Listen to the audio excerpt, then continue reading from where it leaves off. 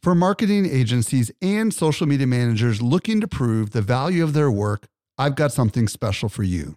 Agora Pulse is not only Social Media Examiner's tool of choice as an all-in-one social media management tool, it also allows you to track the traffic, conversion, and revenue from every social post, comment, and private message. Learn how to prove your social media ROI with a free training or a free trial by visiting agorapulse.com/SME today. Again, agorapulse.com/SME. Welcome to the Social Media Marketing Podcast, helping you navigate the social media jungle. And now, here is your host, Michael Stelzner. Hello. Thank you so much for joining me for the Social Media Marketing Podcast, brought to you by Social Media Examiner. We believe that with smart marketing, you can compete with the largest players in your industry. I'm your host, Michael Stelzner, and this is the podcast for marketers and business owners who want to know what works with social media. Today, I'm going to be joined by Tim Smoyer, and we're going to talk about how to use story.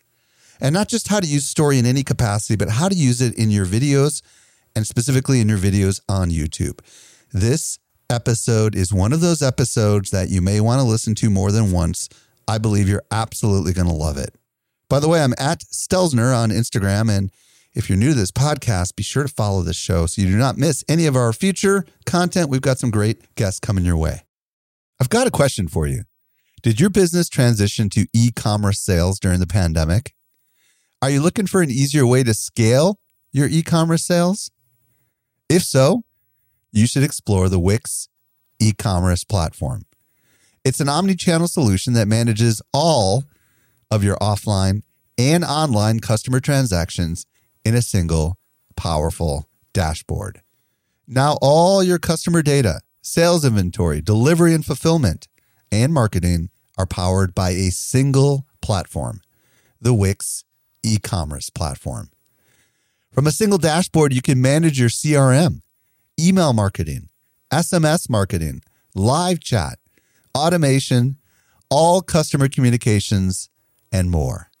Plus, Facebook Ads by Wix leverages artificial intelligence to learn about your audience and then run and optimize your Instagram and Facebook ads for you. With this one feature alone, Wix e-commerce customers average a 1,000% return on ad spend, and 40% have doubled their sales. Join more than 700,000 active Wix e-commerce stores. Here's your next step. Go to wix.com/e-commerce and get started creating your store. Again, wix.com/e-commerce. You support this podcast by checking out our sponsors. Hey, I've got a quick question for you. Is your influencer marketing process a complete mess? Are you frustrated trying to jump between emails, direct messages, text messages, and ever-changing spreadsheets?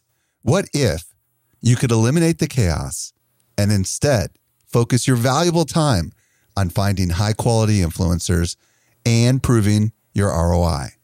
Your solution is Tagger, the leading end-to-end influencer marketing platform that's actually easy to use. Here's what Tagger does for you. Number one, it literally handles everything.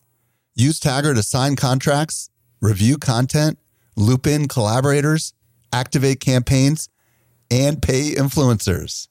Number two, Tagger's discovery tool finds you quality creators fast. Gone is your hunt for talent. Want to find influencers who have an affinity for your brand?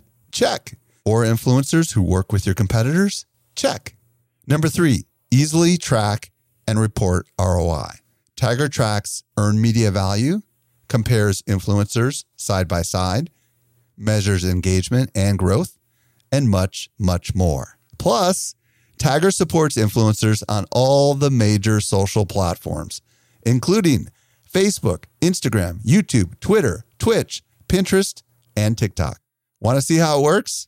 Go to taggermedia.com/SME and hit the request demo button. You'll get a live customized demo that shows you how Tagger will simplify your influencer marketing process and make you look like a rock star. Again, Visit taggermedia.com/SME. You support this show by checking out our sponsors. Let's transition over to this week's interview with Tim Schmoyer. Helping you to simplify your social safari. Here is this week's expert guide. Today, I'm very excited to be joined by Tim Schmoyer. If you don't know who Tim is, you need to know. He's a YouTube strategist and founder of Video Creators, an agency that helps established YouTube creators rapidly grow their YouTube following. He's also host of the Video Creators podcast, which I strongly recommend. And his course is called Video Labs. Tim, welcome back to the show. Hey, thanks. Good to be here. Super excited to have you, man. So today, Tim and I are going to explore how to boost your YouTube videos using story and a framework that really Tim has figured out. And if you're into story and you're into videos, or you're wondering why your videos aren't working, then you're just definitely going to want to stick around for what we're going to talk about today.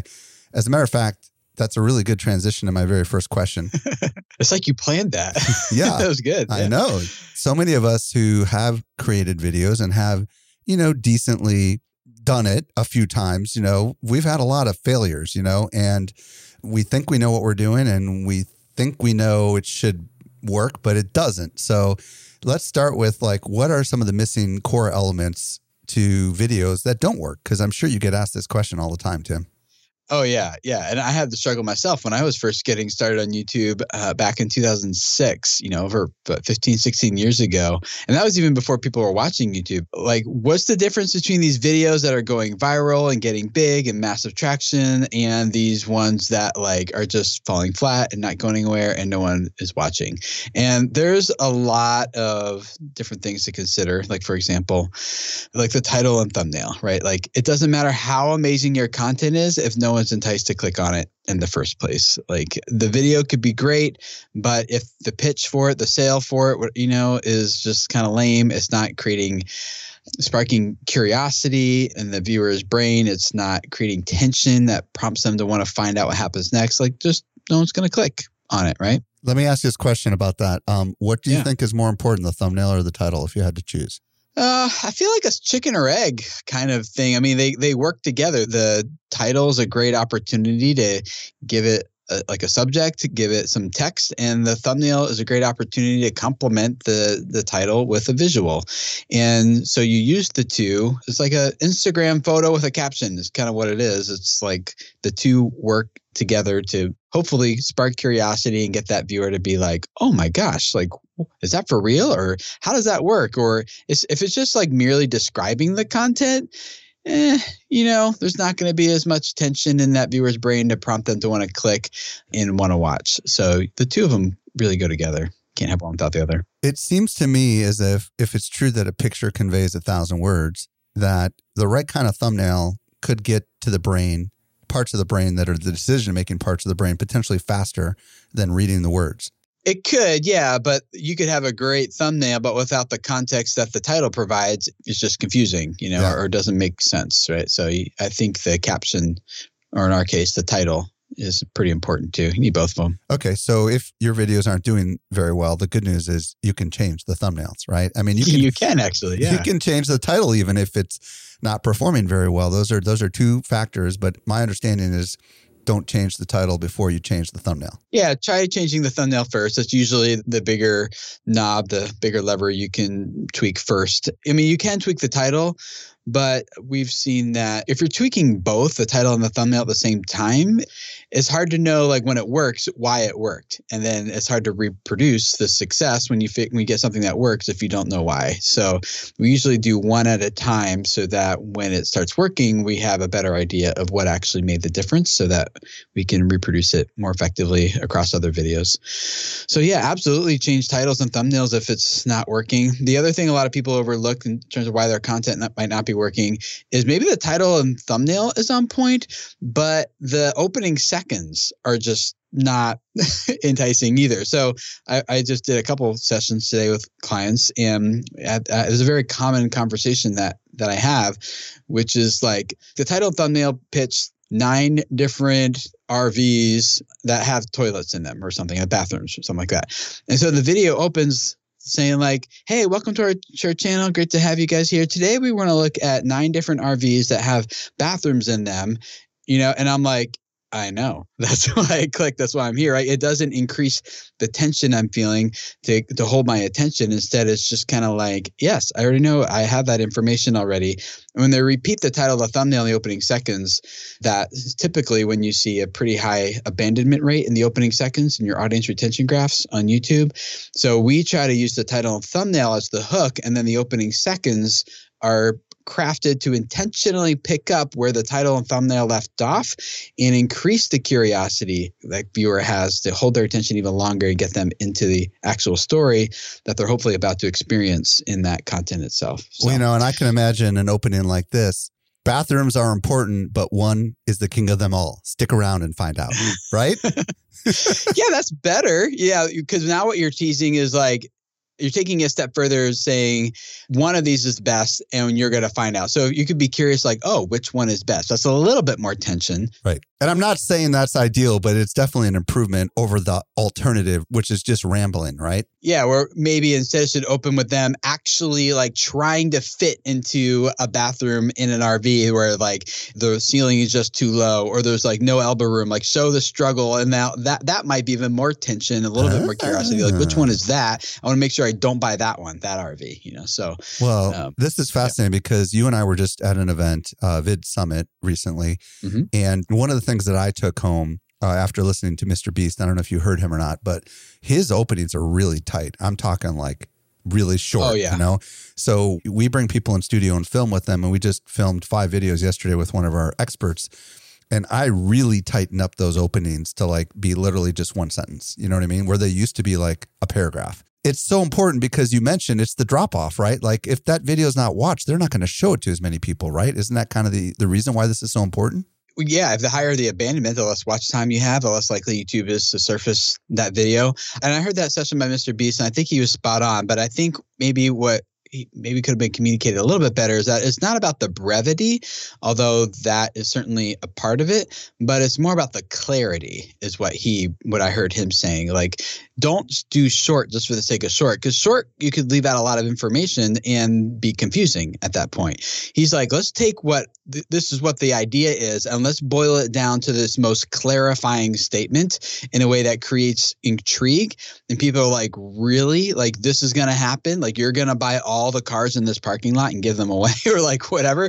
Like, that is making it as clarity, I think, in a way that creates tension is what he does really well. And that's kind of what we're talking about here. So not short just for the sake of short, but doing what you need to do to help the person be like, I'm in the right spot. I want to see what happens next. Very cool. All right. So let's get into story, because obviously you've kind of hinted a little bit with tension and some of this kind of stuff. Yeah. But first of all, before we talk about like the elements that go into a good story on a video, let's start with why story is so important. Many marketers understand at a conceptual level that they are attracted to story, but they may not understand exactly why it works so well. So maybe you could explain a little bit about that. Yeah, story can do a lot to really help us not just understand information, but it gets us to feel something about that information.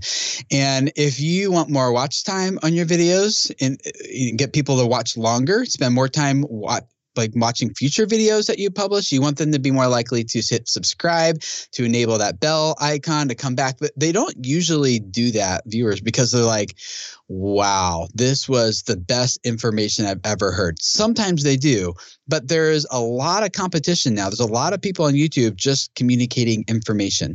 And information is helpful. It's valuable.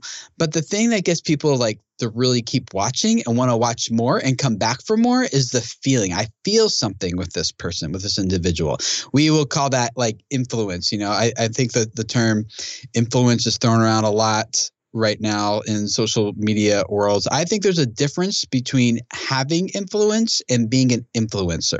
Those are not necessarily the same thing. What we're going after as marketers is not necessarily trying to be an influencer. We're trying to have influence over our customers, over how they feel about our brand and about our product. And when I say like having influence. What that means to me is like the ability to persuade someone's mind, to motivate their will, or maybe guide someone's actions. It's like I want to be able to have some sort of influence over what this person's thinking and feeling and what they're going to do next as a result. So story is just a really good way of doing that, creating the emotion and having that influence in a way that can really have a huge impact on growing people's channels. We have extensively tested this in a lot of different ways. Actually, one of the biggest tests I did was at Social Media Marketing World a few years ago out there in San Diego.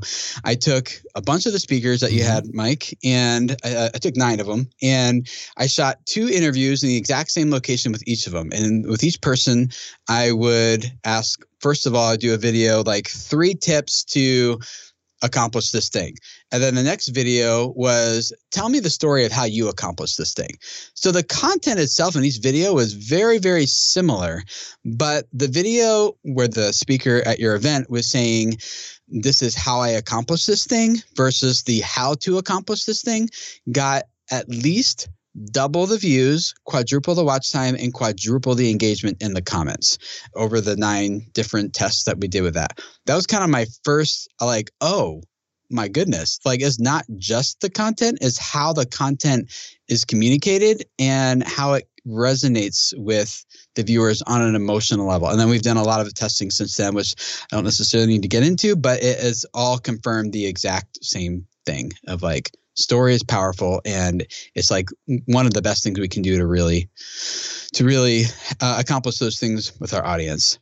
So I like story because it does 3 main things for us as a creator and as a marketer. It allows us, 1, it's the best way to help our viewer actually experience something as if like they can't be there for what actually happened, but telling a story has been shown that's the next best thing for helping someone feel the emotions and experience what it would have been like to actually be there for that thing. So when you can't actually get your viewer or your customer to be there, stories are the next best thing for that. The other secret thing has like this, the secret sauce of it has this Trojan horse effect, which is people are naturally resistant to change.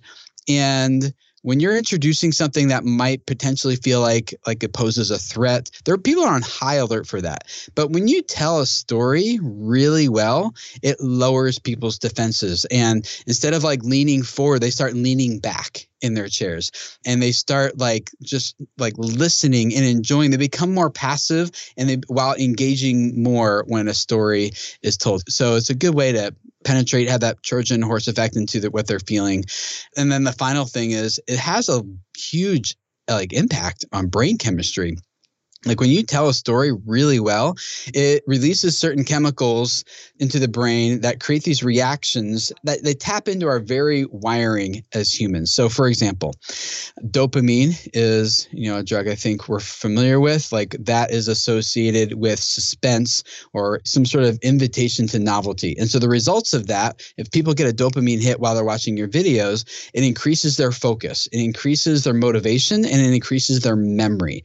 Which those are all things that we really want to happen when people are watching our content on YouTube. We want them to increase like their focus on our content. We want them to feel more motivated to take the action we want them to take. We want to be more memorable to them. So story helps release dopamine. It also releases oxytocin, which is associated with like empathy and vulnerability and pity. And so the results of that on our content is people become more generous, they become more trusting, and they build a deeper bond with the creator or with the brand or with the person in the video. Those are also things like we really want those things to happen with our audience. It releases endorphins, which is associated with laughter, like having a good time. And the result of that when people are watching our content is that they feel more creative, they feel more relaxed, and they feel more focused, which is, again, like who doesn't want people to feel more relaxed and focused when they're watching videos? Another chemical is phenamethine, I think is how you say it. I think it's just PEA is what it's called for short. I think so. Did I get it? Phenamethine, yeah.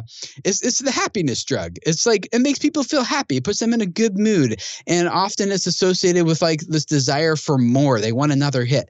And so when someone hears a good story from you on YouTube or any content really in social media anywhere, you want that viewer to like have increased focus and feel more motivated, and you want to be more memorable. Do you want them to feel more generous and more trusting and bond with you as a brand? You want them to feel more creative, more relaxed, more focused. You want them to be in a good mood and the desire to get like another video and another video, get another hit. Like that is the power of what stories do. So when we're working with clients and they're like, yeah, well, why should I tell stories? I don't really get it. We go through this and it really turns into like, well, why don't you tell stories? You know, like people have all these excuses. They think it's a gift. They think it's just like magic. They confuse what they think a story is, just like a series of events, or the story needs to look a certain way, all these things, which really holds us back. But telling a story is like, I think, the most powerful thing that really helps us connect with our audience. And we can see it around the analytics, and there's a lot of ways to do that, but maybe we'll get into. But the chemistry of this is really, really important, and I think confirms a lot of our suspicions about why story is so powerful in the first place. You know, many years ago, Mitch, who works for me, who you know, filmed me running around the office with a bunch of my crew. And we made this little mini documentary called The Journey, and we published it on Facebook. I remember that. And we published it on YouTube, and we published it on LinkedIn, I think. And it was just 2 seasons, and it was about the impossible journey of us trying to meet our goals for social media marketing world. And we would go through everything that you could ever imagine that went wrong. And then we would culminate with the conference and maybe the after party. We only did it for 2 seasons. We didn't have a huge amount of people watching it, but here's the thing. When I was at Vid Summit 2021, and it's been years since I've done this, I had 3 different people come up to me and say, I remember The Journey. I love that show. Yes. And you know what? There's been a side of me that wants to do something with story. And I'm like, I just told a story, by the way, everybody, right? I decided to tell a story. But the truth is that you can tell a story. You don't have to do a docuseries, right? You can do all sorts of different things. The challenge is knowing how to tell a story, right? And I think that if everybody listens to what Tim is going to tell us next, which is going to be the most important part of all this, right? So hopefully up to this point, you're sold on the value of story. You were latched in on the story I was telling and the story we were telling earlier. Then there's something here. You know, there's something here. And if you can just figure out what exactly you're going to do with story, it can be pretty amazing.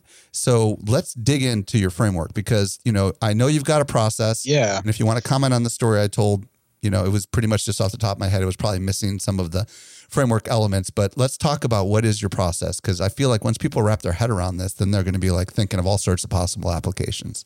Yeah. And I want to encourage people who are listening who are like, Tim, come on, I'm not trying to tell a story. I just freaking make videos about taxes, you know, or I just teach people about how to use spreadsheets or something. I'm just trying to teach people. So I want you to like, hang in there.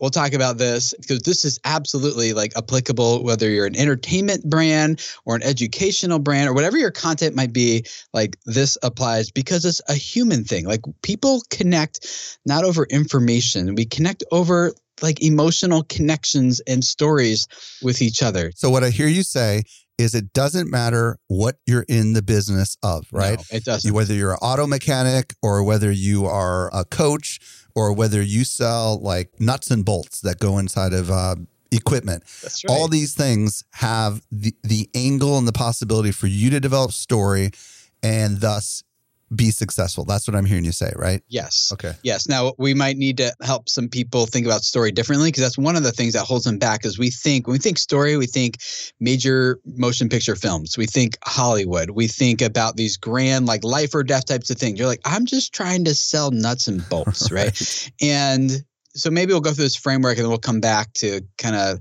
explaining how this works in that context, and maybe give some examples as well. But the people who are buying from us are people. Like it's a human connection thing, not like a B2B or B2C type of thing. So when we work through this with clients, just worked through this with one of them today, actually, we try to help them understand, like give them a framework for how do I actually understand this. Now, I want to be clear.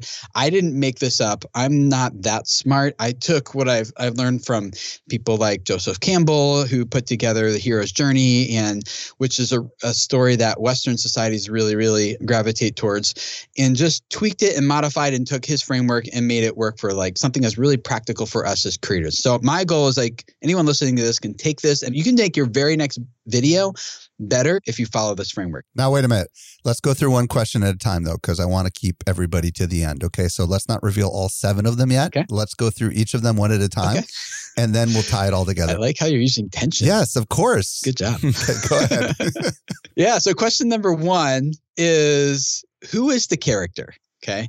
Now we'll use motion picture films right now just because everyone, I think, like goes there in their head when they think story. So we'll just kind of use it to point out some of the obvious, but every story has to start with a character. And one of the mistakes a lot of creators make on YouTube is they don't even start with the basic fundamental of who is the character. Is it you, the person on screen? If you're a big brand like Disney, is it Mickey Mouse?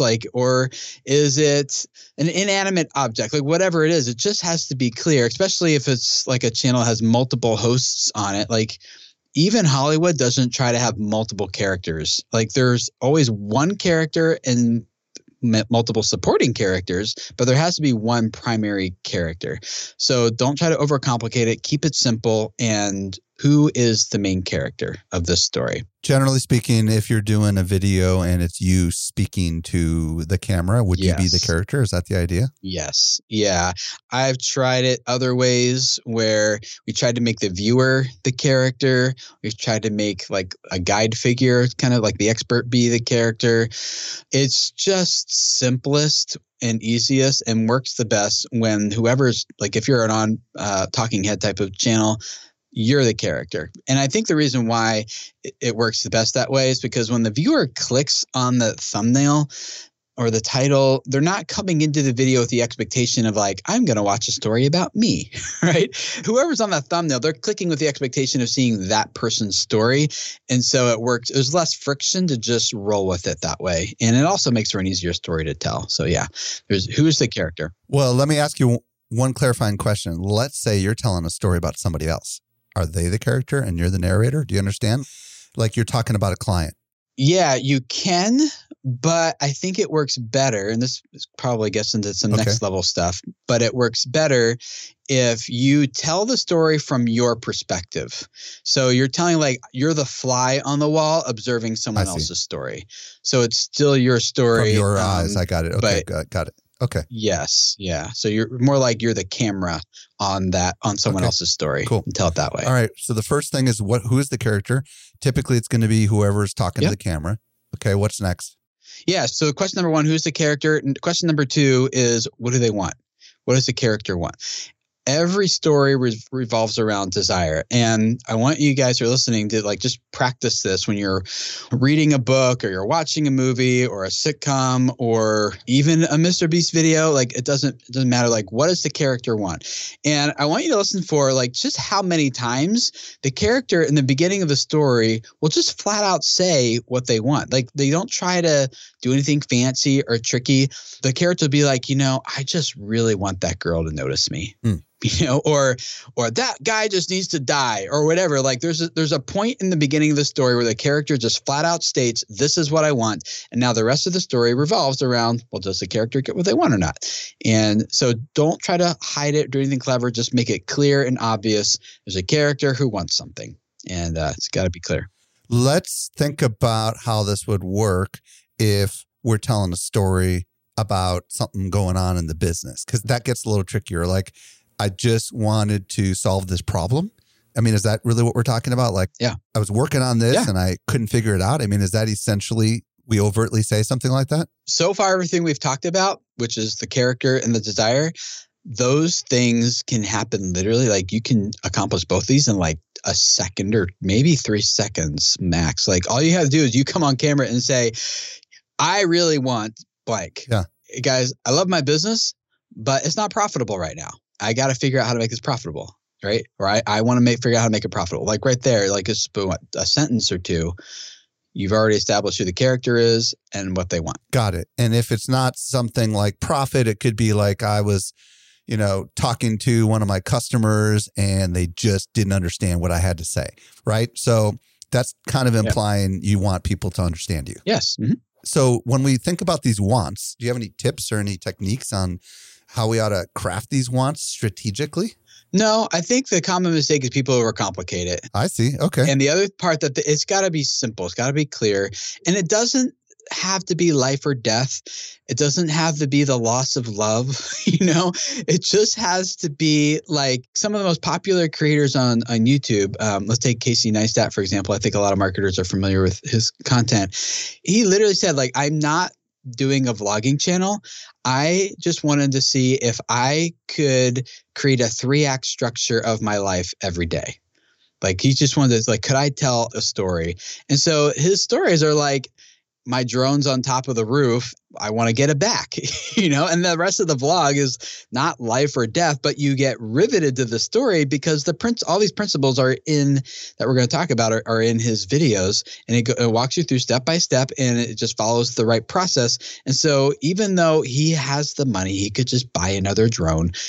You don't care because you want to know.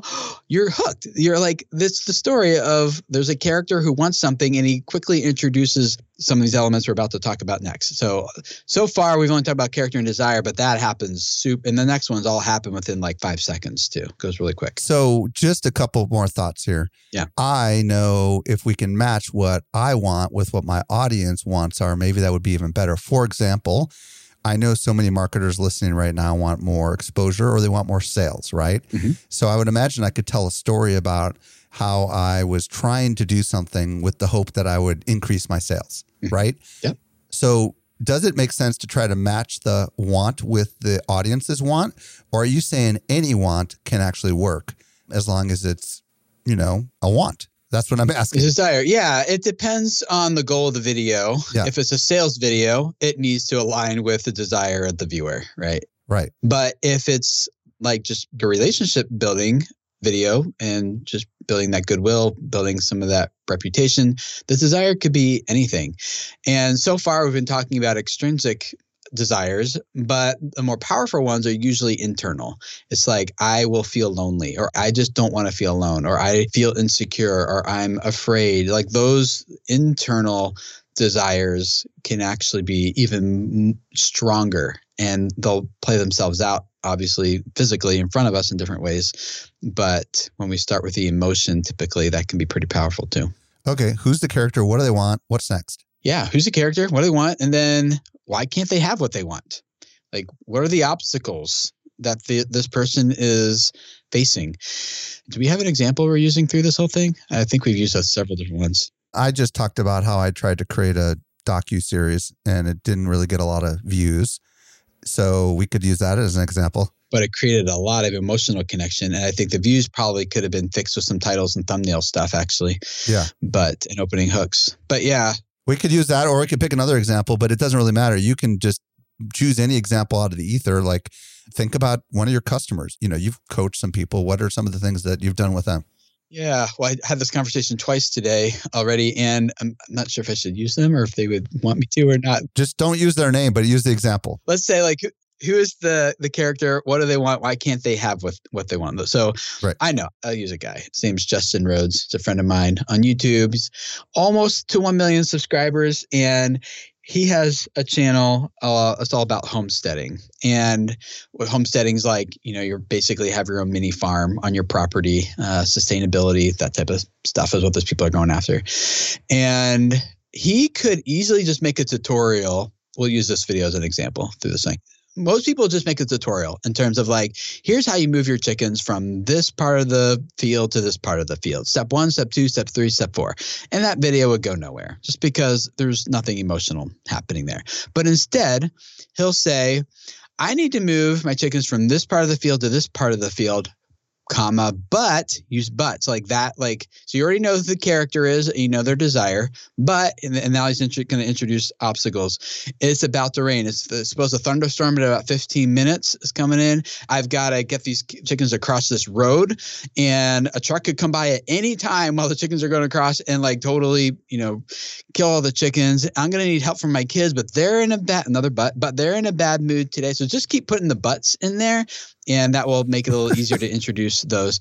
So they can't have what they want in this case because of this thunderstorm and the lack of availability of the kids. That's really what I'm hearing you say. That's the obstacles, right? Yep. And all that happens so far in about 5-6 seconds. right? We know the character, the desire, we know the obstacles really quickly. Okay, so this is really important. No obstacle, no challenge, no story, right? I mean, that's the whole point, right? Like, or you could have a story, but it's not going to be as good of a story, right? Like nobody cares about moving chickens if there isn't something actually interesting about the fact that these chickens are being moved, right? The other obstacle could be that the chickens are like, have a mind of their own and they're not going to follow instructions, right? Well, that's true. I do have chickens, so I know that is very true. I mean, that could be a legit obstacle, right? We actually just tried this last weekend. And I think about it. We tried to move our chickens from one part of our property to another. And it took a few hours until I texted this guy, Justin. And like 15 minutes later, it was all done. I'm like, man, I should have texted you a lot earlier. So how many obstacles should we have? I mean, we don't need a ton, it sounds like, but a couple. No, you don't need a lot. Okay. And the other thing, too, is the obstacles don't have to be life or death. They don't have to be huge. In this case, it might be the chicken's death, but it doesn't have to be huge. And I know Justin well enough to know that when I watch that video, I'm like, no, he knows what he's doing. The likelihood of any of that happening is really, really low.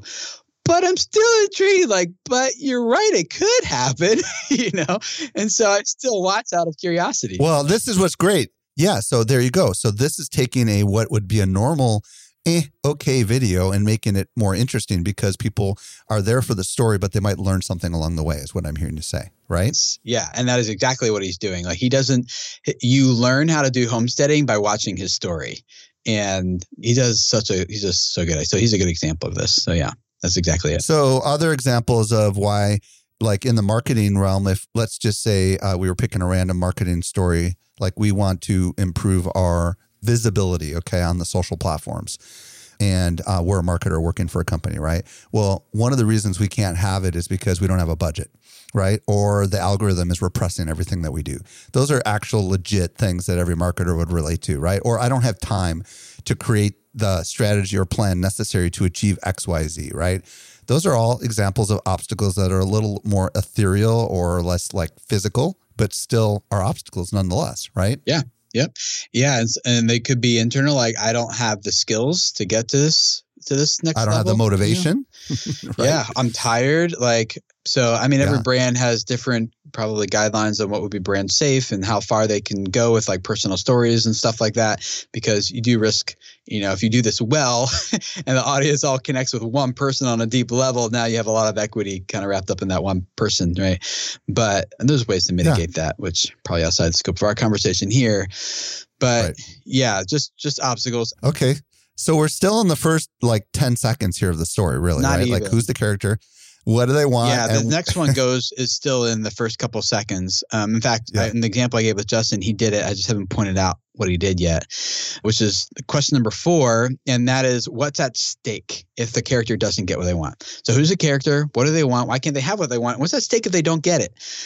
And so what Justin said in that video is, we have 15 minutes to do this, and we got to go across. And if we don't do it at the right time, a truck could come by and kill all our chickens. So that's what's at stake. I see. And he says all of that. And I remember watching that video, and it was like 15 seconds in, I clicked pause and I started laughing to myself. I'm like, he is so freaking good at this. And I just texted him. I'm like, oh my gosh, I can't believe I'm 15 seconds in and I'm hooked, even though I know the likelihood of your chickens dying is really, really low. But I'm like, but you got me. I just, I got to watch this now. I like that. Yeah. So even another example could be the sun is setting and I'm going to have coyotes coming out after my chickens, Yeah. Or it could be in the marketer's example, my job's on the line, right? Or, we're not going to meet our launch date or whatever, right? Or, we're not going to meet our business objectives if I don't get this right? And if that happens, then this happens. I would imagine in the same way, but, in the beginning about why they can't have what they want, you could do what's at stake is a truck could hit the chickens and this could happen. Yeah. You could agitate it a little bit if you wanted to, right? Yeah. One of the mistakes a lot of creators and marketers make is when they tell a story, they use the word "and" a lot. This happened, and then this happened, and then this happened, and then this happened. And that isn't nearly as intriguing if you don't know the story. If I said this happened, but then this happened, but then this happened, but then this happened, it's just an ands to a but. Now you're automatically more intrigued because it's teasing tension, it's teasing conflict. And so a story often gets confused as a sequence of events. And that is not a story. This happened, and this happened, and this happened. Although it might be truthful, doesn't really hold anyone's attention. But if it's this happened, but then this happened, or this happened, just changing the ands to buts can really add a lot of momentum to the stories. So at the stake level, should we just focus on one big stake instead of multiple stakes? Yeah, you can. Yep. Like he could say either they're going to get hit by a truck or they're going to get snatched up by coyotes, right? That's right. Yeah. And again, they don't have to be that big. So in the case of Casey Neistat with his drone example, there wasn't like huge stakes other than like his pride, and right. Like, can I do this? I don't want to feel defeated by a drone when I can see it right there and I think I can get it. Like that was an internal stake, which is totally fine too. Yeah. Yeah. I'm going to look like a fool could be a stake, right? Because I've been doing this for 10 years, but I've never done it across a busy road or something like that. Yeah, exactly. Yeah. Yeah. Okay. So who's the character? What do they want? Why can't they have what they want? What's at stake? That's the fourth one. What's the fifth one? Yeah. Who or what comes along and helps the character do what they couldn't do before? This is the role of the guide. And I want to emphasize that it's a what as well. So sometimes it doesn't have to be like a Gandalf or Obi-Wan Kenobi or something like that. It's like, oh, then I did this search on Google and found this thing, or I purchased this tool. Oh, who or what? I get it. Yeah. It could be like in the chicken scenario, as he was starting to cross the road, he could have found a long pole, right? Or something. Or the net. And now he got it, Ah, okay. Got it. Again, don't overthink too many of these things. Like keep it simple and you're going to have a better story. So let's say, here's another tutorial educational example that I like. Another friend of mine, his name's Brad. His channel is Fix This, Build That. And he's got like 1.5 million subs or something like that. And he got there because he doesn't just make building tutorials. What he does is, again, he takes something that would normally be like, do this, do that, and then do this, and here you go. And he instead will open up the video and say something like, my wife really hates this dresser in our bedroom. She's away for the weekend. And I just was curious, like, could I make a dresser that looks like this, which she really likes? I don't know if I can do it. I've never made it before, but she comes home in 2 days. Let's see if I can do it. Right. And so now he goes through what would be the normal tutorial of like, here's what I do. I take this type of wood, I cut it here.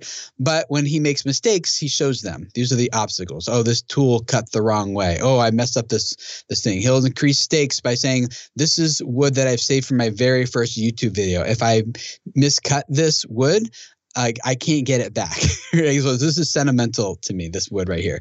But what you're really watching for is you're waiting for the reaction when the wife comes home at the end of the weekend. Like, I learned how to make the dresser, but I really want to see, does she like it? Does she not like it? And so he just takes, again, a normal educational video, be a tutorial, and turns it like a bookend of a couple sentences on the front and the back of the video and turns it into a character who wants something, have desires, and there's stakes.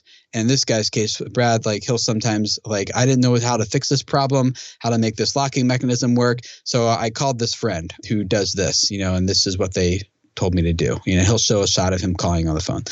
Which I think sometimes as experts, we don't want to risk that type of vulnerability because we think that people won't buy our courses. They won't hire us as coaches or whatever if we show like that we did something wrong or we made a mistake or we didn't know the answer to something. We think it erodes credibility, but it actually deepens trust. That, if you don't know something, you're not going to just make something up, right? Like you're going to get the answer so that it works. And so I know that risks some vulnerability, but I think it's the right thing to do. I love this. Yeah. If you're in business, the who could be someone else inside the company, right? That shows up, that provides a little wisdom, or it could just be something that you discover, right? Like in my case, I Googled. And, even though Google's not a person, it's a thing, right? But Google showed me something I didn't know before and I discovered this and here's what I discovered, right? And that's kind of a key part of the story that makes it interesting is what I'm hearing you say. Yes. It's just not a super great story if you're like, hey, I really want something and I can't have it. Whoops, I got it. Yeah, there's got to be progression, right? That's what I'm hearing you say. Like there's stages that it goes through. And the stages are, I tried something different. I found something different. I found someone. That's what I'm hearing you say. Is that right? Yep, that's it. Yeah. Okay. So we've got who's the character? What do they want? Why can't they have it? What's at stake? Who or what helps them do what they could not do? What's next? Yeah. And so then number 6 is, how do they get what they want? Like if you're looking at it from a 3-act structure type of standpoint, it's the climax. It's all leading up to this point. Do they get what they want or not? And typically that should happen towards the end of the content, end of the story, end of the video. By the way, this is what makes good shorts on YouTube, good TikToks, is like people who tell really good stories in 15 seconds. It's the exact same thing. So I say that to hopefully encourage people to think like a story doesn't have to look a certain way. It's not just Hollywood. Some of the best TikTok. In fact, we have a client today we just been working with. I told you this, Mike, but made a YouTube short and hit 35 million views on it today. In a very short period of time, right? Yeah, it was like I got to bring up to the exact time code, but it was like that 15 seconds or less video. I meant like in a matter of just weeks. Oh, yeah. We started working with her a few months ago. She had 10,000 subs. She has 350,000 now. And this is by far her biggest video, though. Posted it last month and it's up to 35 million views now. But she told a good story in 15 seconds. That's why it worked so well. So how do they get what they want is a little bit about, we were kind of teasing that a little bit when you were telling some of these other stories, right? Like the guy that you said who created the cabinet for his wife or whatever, right? The piece of furniture. The obviously how they got it sounds like it's like the culmination of, in his case, I built it, here's the final product. Is that right? But now you're still waiting for the last part, which we'll get to in a second, which is what the part of the story his wife fulfilled, which is like, how's she going to react? Just real quick, how do they get what they want? It sounds like if we combine, who or what helps them do it and how do they get it, that's kind of the bulk of the story potentially, right? If it's a 10-minute video, I would imagine quite a bit of the story is going to be about the process of them trying to get what they want. Yeah. Am I right or am I wrong? No, that's absolutely right. So like another client of ours has a drawing tutorial channel, and he specializes in helping people draw realistic faces and portraits. And so his videos were getting about 10 to 20,000 views on average per video, just making these drawing tutorials.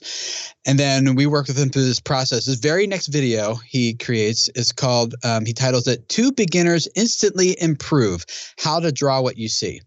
And so he opens up, and I kind of am going to give away the number 7 here in this process, which is, it's okay. How is a character transformed? Like that's the point of the story is the character is now different at the end of the video than they were at the beginning.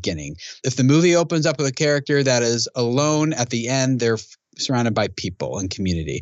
If they're afraid and weak at the end, they're going to be confident and strong. Like, I'm sorry, I'm ruining all the movies for you, but that's just how it goes, right?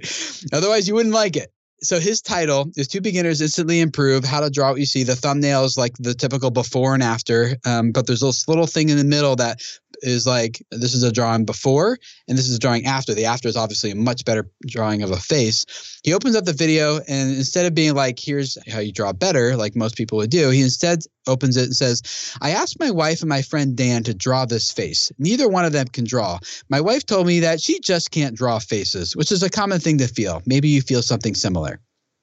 And on screen, what's happening is you're seeing her draw the same face before and after. And you're like, what was the thing like that created the transformation that got her to draw like a lot better on the second attempt? And so he taps into this character who she wants something, but she can't have it.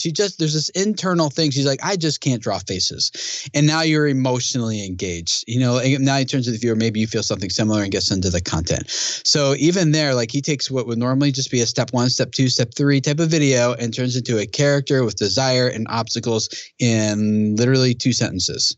Well, 3.5 sentences, really. No, 2.5 sentences. So yeah, really, really quick. So hopefully that helps us understand that the story doesn't have to look a certain way. It just needs to have these elements in there to make people. So at the end, when you are going through this transformation, if you are the character, because so many people listening probably will be the character, what's the transformation if you're not physically drawing or making something? Like, give us an example of a transformation that's maybe something that's a little less physical. Yeah, this gets harder to do. And so there's a couple ways to, like, when the transformation all happens up in your head, right? Right. Yeah. So 2 ideas.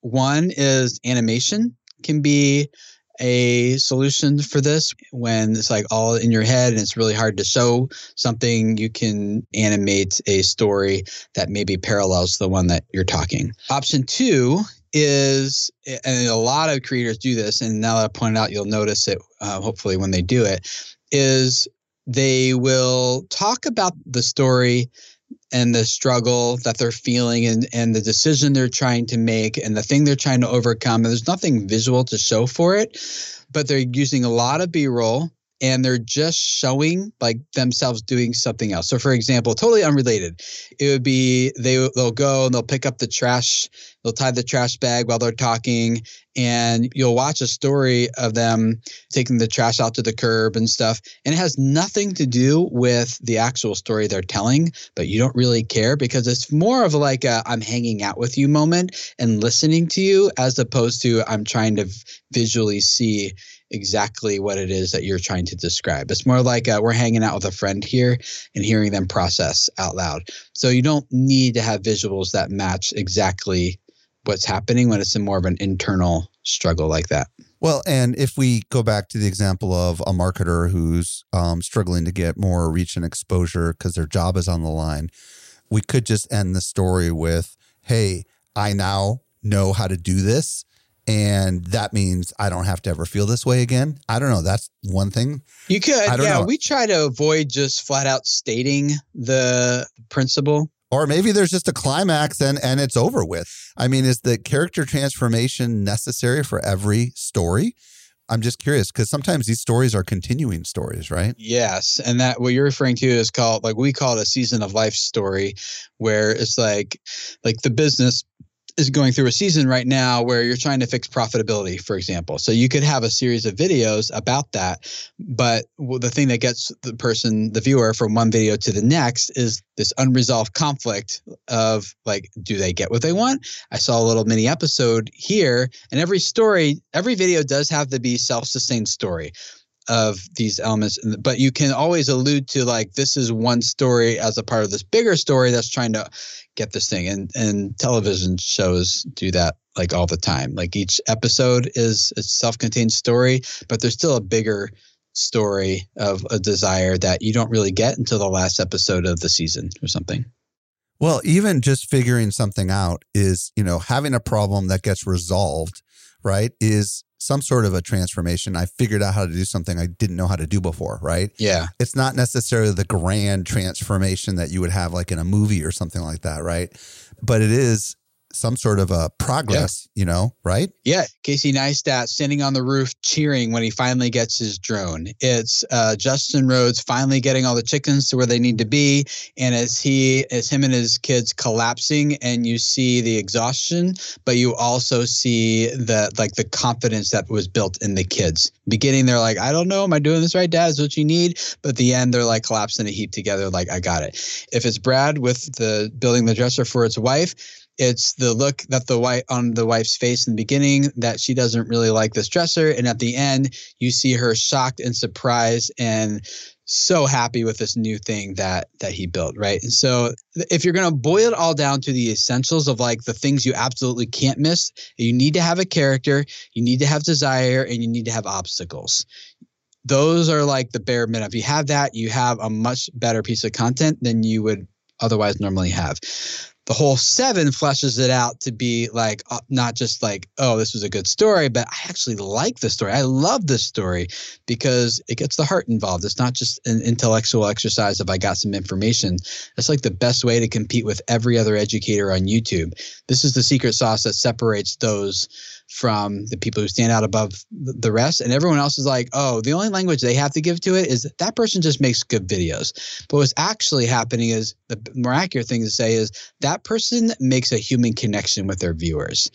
They build trust, and that's why they're making a buttload more money than anyone else, is because their audience is willing to buy from them. Their audience trusts them. They feel like they have a relationship with them, and that's what drives the business forward ultimately. And the story is the avenue in which that takes place. Tim, this was some darn good secret sauce. I'm going to tell you, I want me some more. Where can people go to discover more about your secret sauce? Where do you want to send them? Yeah, well, yeah, like you mentioned, I have me and some of the other YouTube strategists on my team here. We have a weekly podcast that we do. It's called Video Creators. You can just search for it, iTunes, Stitcher, Spotify, wherever you listen to podcasts. And every week we have a new episode that goes into like more of this next level type of stuff. We're not like your first 1,000 subscribers guys. We're more like your next million subscribers guy, and helping you take the momentum you have and taking it to the next level. And so we talk about more of those next level tactics on YouTube for more established creators there every week. So I think that'd be a great place to start. If they want to reach out to you on the socials, do you have a preferred channel? Or do you have a website you want to send them to? Yeah, videocreators.com would be the best way to get in touch personally. I mean, I am at Tim Schmoyer on Instagram and Twitter and all those places. Sweet. I'm not very good at those things, though. I just do YouTube. So Awesome. Well, Tim, thank you so much for coming on and sharing this awesome journey with us. It's been really, really fascinating, and I'm super thankful you joined us today. Yeah, well, thanks for having me. Always good to be here. Hey, if you missed anything, we took all the notes for you over at socialmediaexaminer.com/485. If you're new to the show, be sure to follow us. And if you've been a long-time listener, let your friends know about the show. I'm at Stelzner on Instagram. This brings us to the end of yet another episode of the Social Media Marketing Podcast. I'm your host, Michael Stelzner. I'll be back with you next week. I hope you make the best out of your day, and may social media continue to change your world. The Social Media Marketing Podcast is a production of Social Media Examiner. Want more good stuff? Sign up for our top-notch social marketing newsletter. We deliver it straight into your inbox 3 days a week. Visit socialmediaexaminer.com/get updates.